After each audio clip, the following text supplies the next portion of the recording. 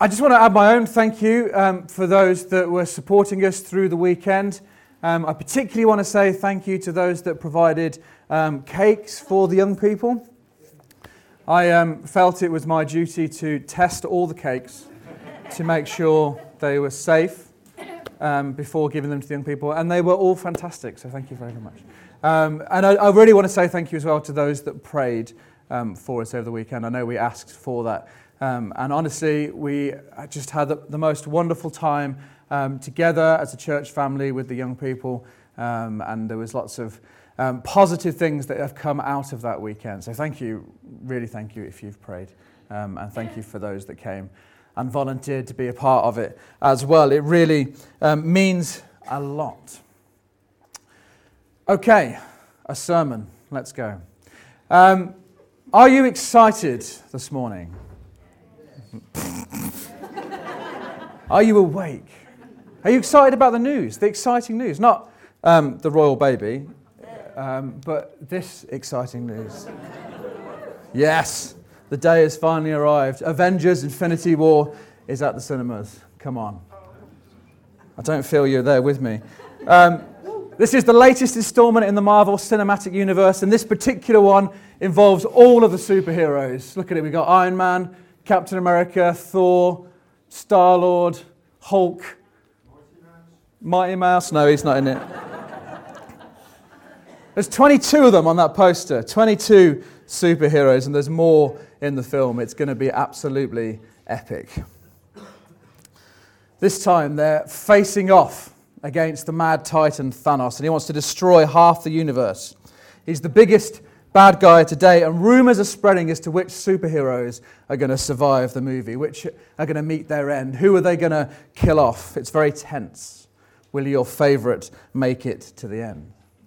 Although, let's be honest, if they're popular, there's a good chance they're going to survive, isn't there? Because that's what heroes do. They survive for the sake of the mission, don't they? They keep fighting to the bitter end. They use every last bit of energy to win over overwhelming odds, and they never give up.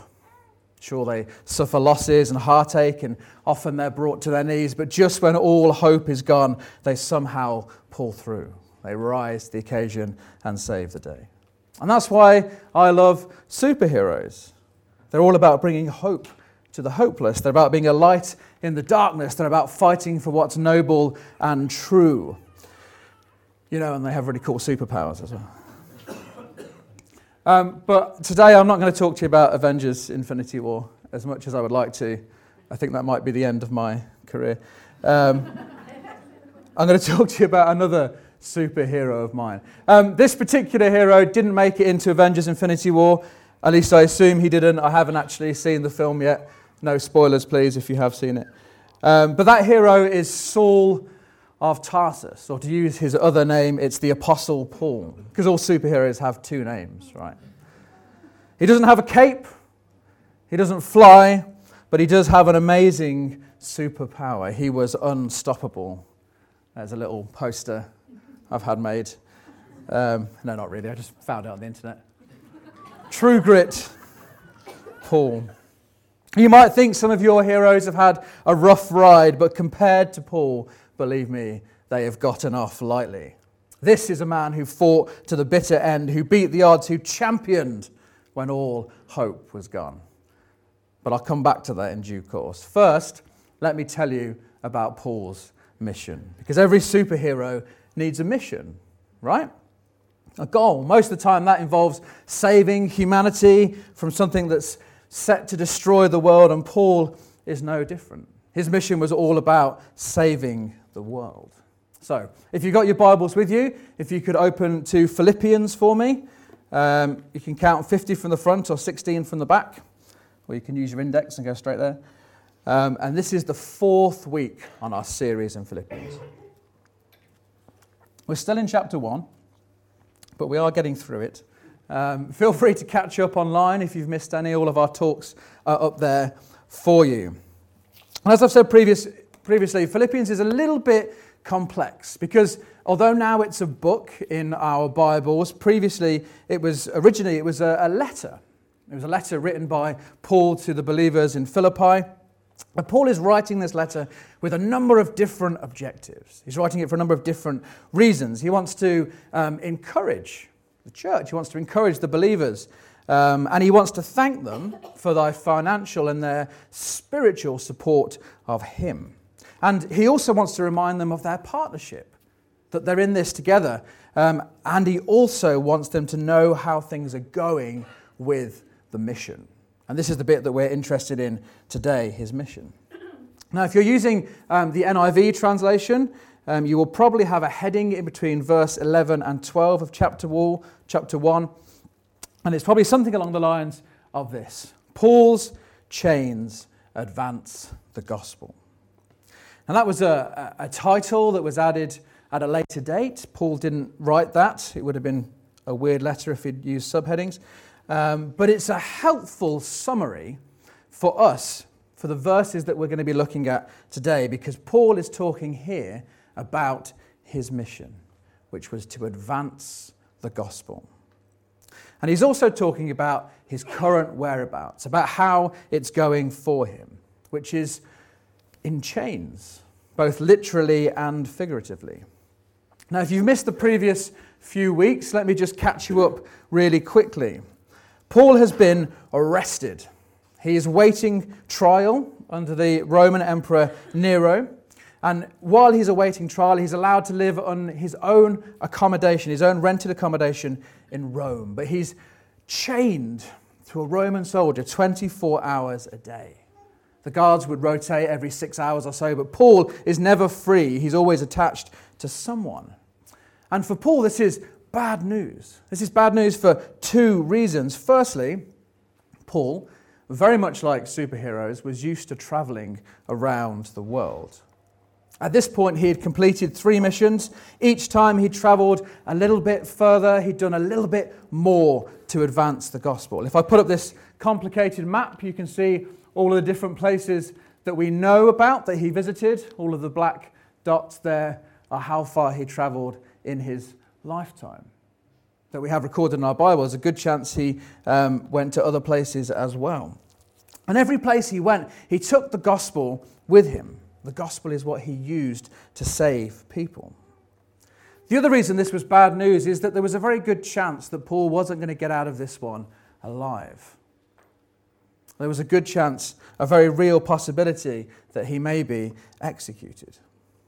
So at first glance, this mission of advancing the gospel appears to be in jeopardy. Now, if you're unsure what the gospel is, let me just clarify that before I move on. Essentially, the gospel is the good news about Jesus, about who he was and about what he did for humanity. Jesus is the Son of God. He stepped out of heaven with the express intention of rescuing us from sin and death. And he did this by living a perfect, sinless life, which nobody else has managed to do. And then at the appointed time, he offered himself as an atoning sacrifice for our sin. That means he died in our place. After which he rose again, demonstrating his victory over sin and death. And so now anyone, me or you or anyone who puts their faith in Jesus will be saved and will get to live forever in God's presence, which is awesome. And that essentially is the gospel. That's the good news. And Paul's concern was that not everybody knew this. Not everybody knew what Jesus had done. Jesus' final instruction to his disciples was go into all the world and preach the gospel to all creation. That's what it says in Mark. Tell everyone. God wants all people to know. Peter later wrote in one of his letters, the Lord is not slow in keeping his promise, as some understand slowness. Instead, he is patient with you, not wanting anyone to perish, but everyone to come to repentance. And so Paul saw it as his life's mission to tell everybody about the saving work of Jesus. Everyone. But now he's stuck in Rome.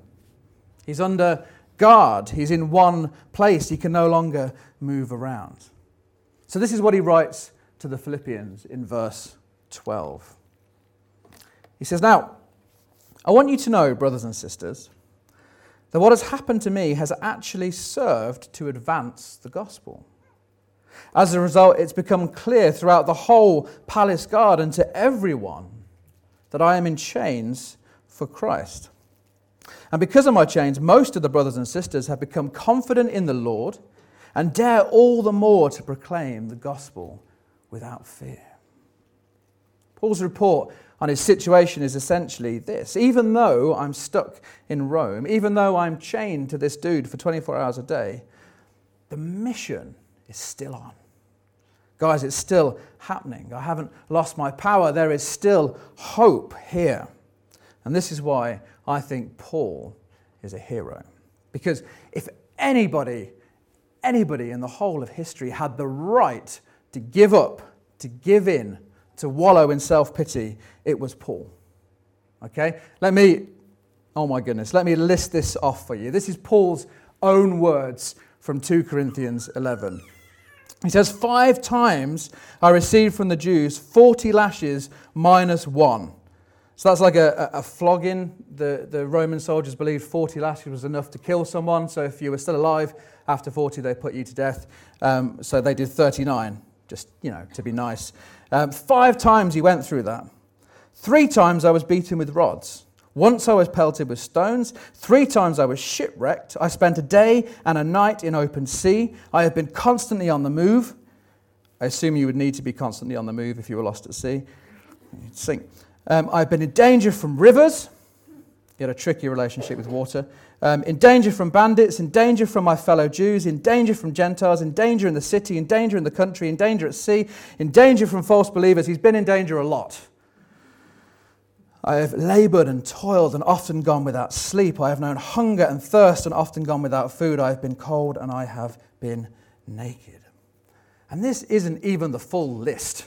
This is just a few times that Paul mentions here in Corinthians. He's been through many other hardships as well. For example, we know this isn't the first time Paul has been in prison. If you remember back to earlier weeks, we talked about how he was thrown in jail when he was first in Philippi.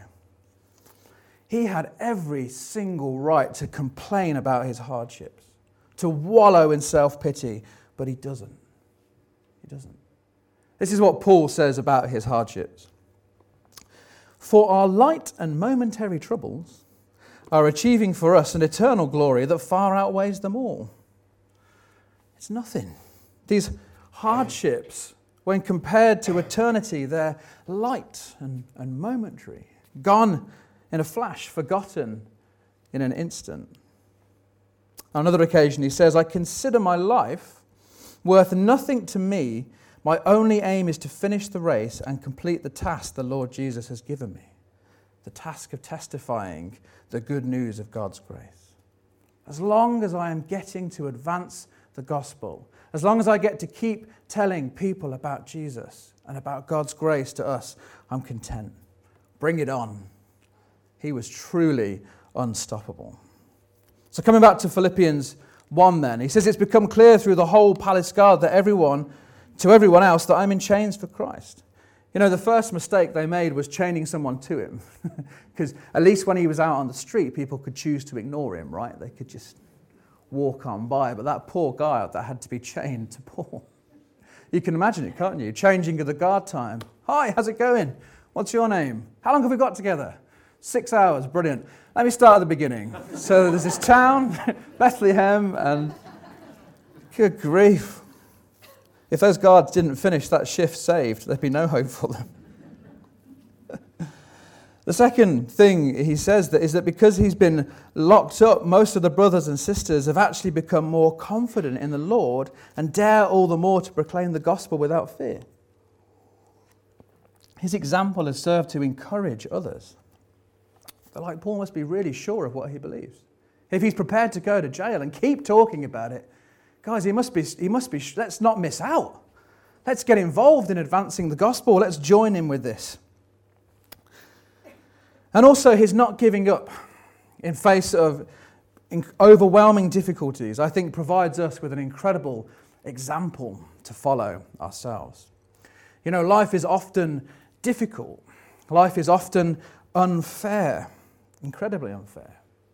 We might not have been whipped 195 times, beaten with rods or shipwrecked, but we have our own challenges. We have our own struggles, our own difficulties. And we also have a choice as to how we deal with those circumstances. We can choose the route of self-pity. Why? Why me, Lord? Why must I suffer this endless torment? It's always me. It's not fair. Or we can say, God, I want to continue to serve you, even though times are tough right now. I want to trust you, even though I can't see a way out of this situation.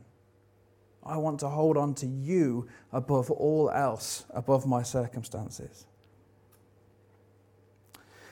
And we can look for the opportunities as well that God might be giving us in the midst of our trouble and our difficulty. Does anyone know what that is?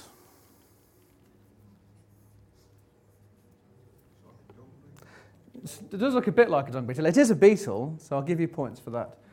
It's a boll weevil. A boll weevil. It's a type of beetle that feeds on cotton buds and flowers. Kind of cute, right? No.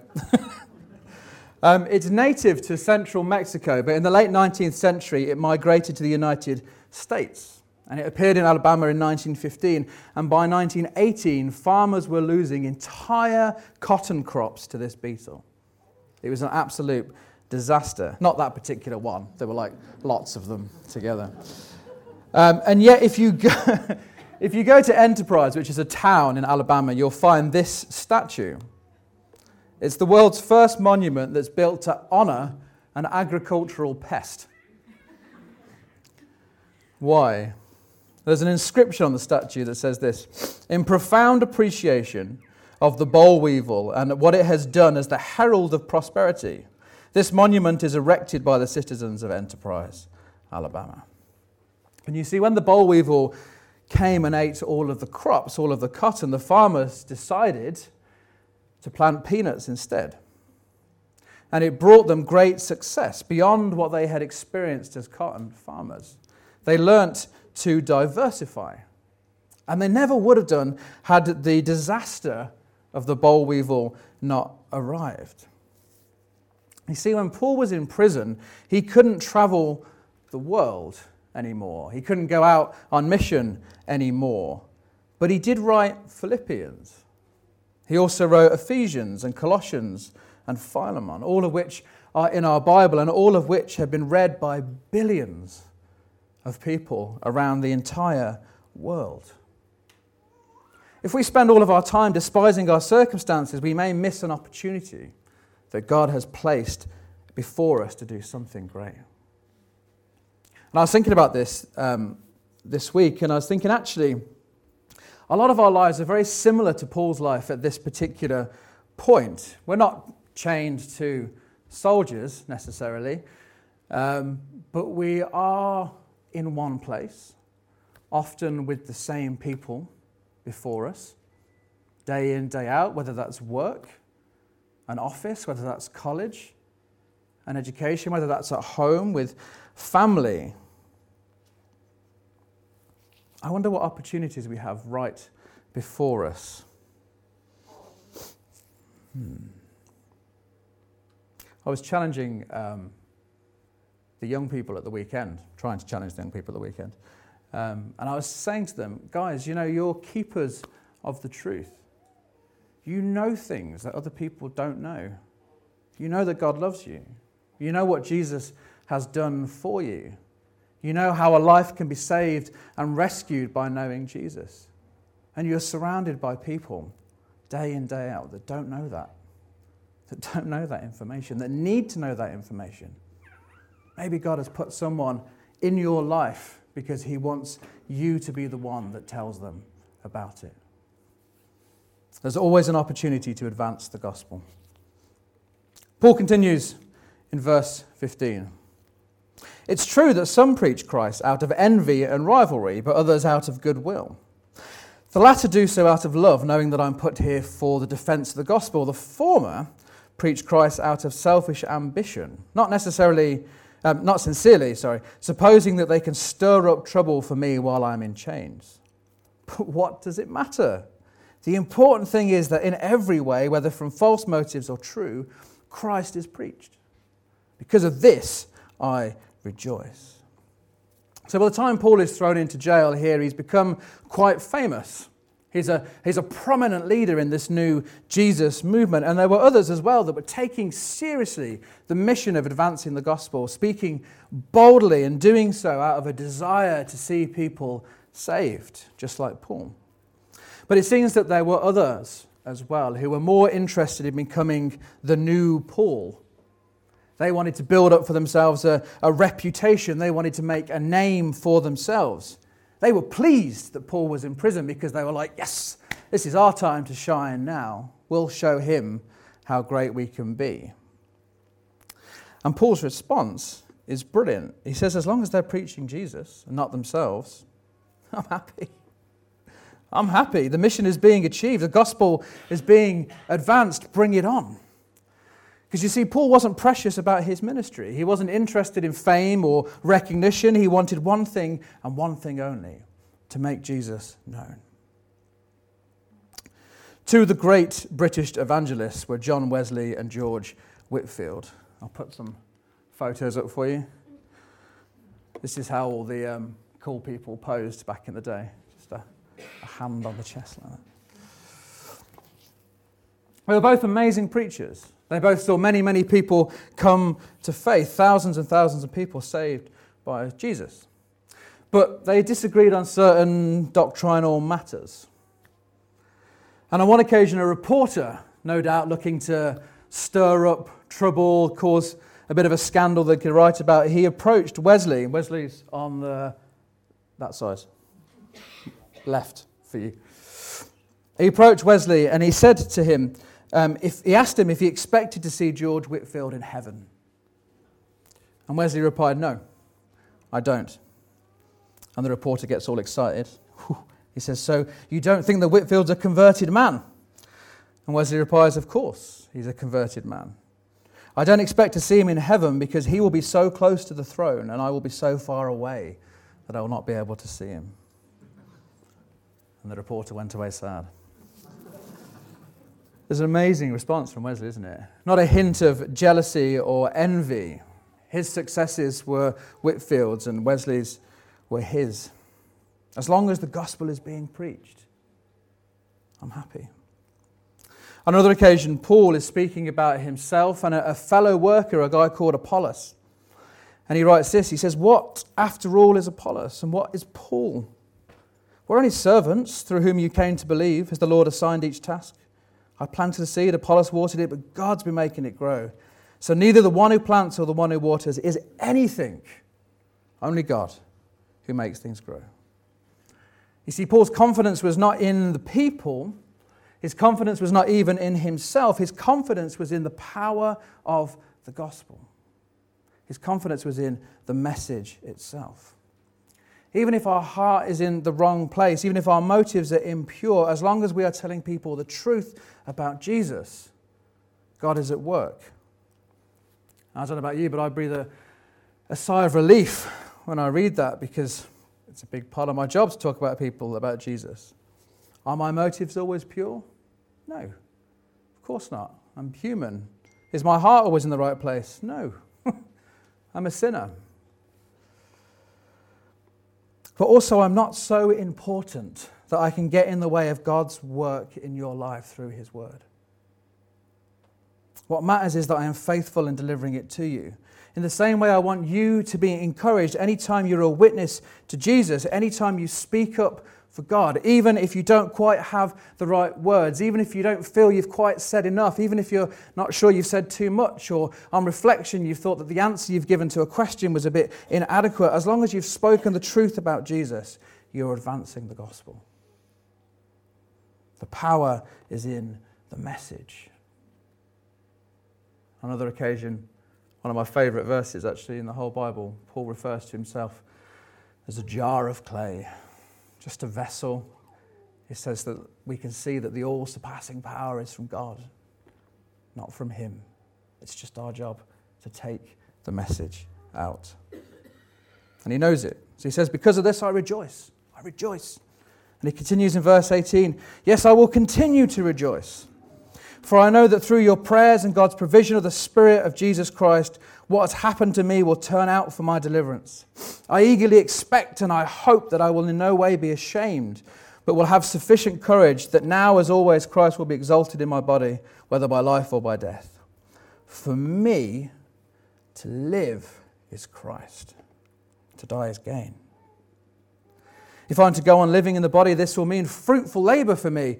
Yet what shall I choose? I don't know. I am torn between the two. I desire to depart to be with Christ, which is better by far, but it's more necessary for you that I remain in the body. Convinced of this, I know that I will remain, and I will continue with all of you for your progress and joy in the faith, so that through my being with you, again, your boasting in Christ Jesus will abound on account of me.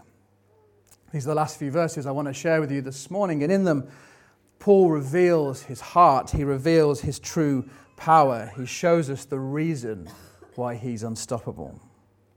You see, Paul isn't caught between a rock and a hard place. He's caught between an awesome opportunity and a glorious future. It's only hard for him because both options are so wonderful. That's why he's conflicted. Remember, please, this is a man who is currently in chains awaiting potential execution. And the way he sees it is this. On the one hand, I could stay. I could be released from prison, which would be great because in his words, it would mean fruitful labor, more opportunity to advance the gospel, more opportunity to tell people about Jesus. Yet on the other hand, I could be executed, which means I get to be with my Lord and Savior, Jesus Christ, which is better by far, so much better. I don't know what's on your bucket list, or if you have a bucket list. Climb Everest, learn to play the oboe, meet Noel Edmonds, I don't know. It's your list, it's not mine. Paul's bucket list was so short it couldn't even be called a bucket list. It was a bucket item. A bucket item. Tell more people about Jesus. That's it. And he was prepared to do that as long as he kept on living, as long as there was breath in his lungs. He was not afraid of death. He was ready to be with Jesus. We know the kind of journey he's had up to this point. But like a true hero, he was ready to keep on trying to save people while he could. As I was reading Paul's words this week, I was reminded of a story that Rick Warren shares about his father's dying words. And I know I've shared it before, but I want to finish with this story today. Rick Warren's father was a minister for over 50 years, serving mostly in small and rural churches. And Rick describes him as a simple preacher, but a man with a mission, like Paul. His favourite activity was taking teams of volunteers overseas to build church buildings for small congregations. In his lifetime, he built over 150 churches around the world. Wow. He says that during the last week of his life, he never talked about the books he'd read, the movies he'd seen, or the war he'd been in. Instead, he dreamed aloud about building churches, reliving one building project after another. And then he writes this. The night before my father died, my wife, my niece and I were in his bedroom by his side. Dad suddenly became very agitated and tried to get out of bed. Of course, he was too weak to get up, so Kay insisted that he lay back down, but he kept persisting, trying to get out of bed. Finally, Kay, in exasperation, said, "Jimmy, you cannot get up. You're dying. We will get you whatever you need. What are you trying to do?" My dad replied, "I've got to save one more for Jesus. I've got to save one more for Jesus. One more for Jesus. One more for Jesus." He began to repeat that phrase over and over and over. It's no exaggeration to say that during the next hour, he repeated the phrase probably 100 times. Got to save one more for Jesus. Rick said that as he sat by his father's bed with tears flowing down his cheeks, he bowed his head and thanked God for the legacy of his father's compassionate faith. And then he adds, while his head was bowed, his dad reached out and placed his frail hand on his head and said, as if commissioning me with a sacred calling, "Reach one more for Jesus. Reach one more for Jesus." It was a holy moment, and I knew what I was supposed to do with the rest of my life, regardless of problems, illnesses, conflicts, critics, attacks, delays, difficulties, or any other barriers. Wow. One more for Jesus. For me to live is Christ, to die is gain.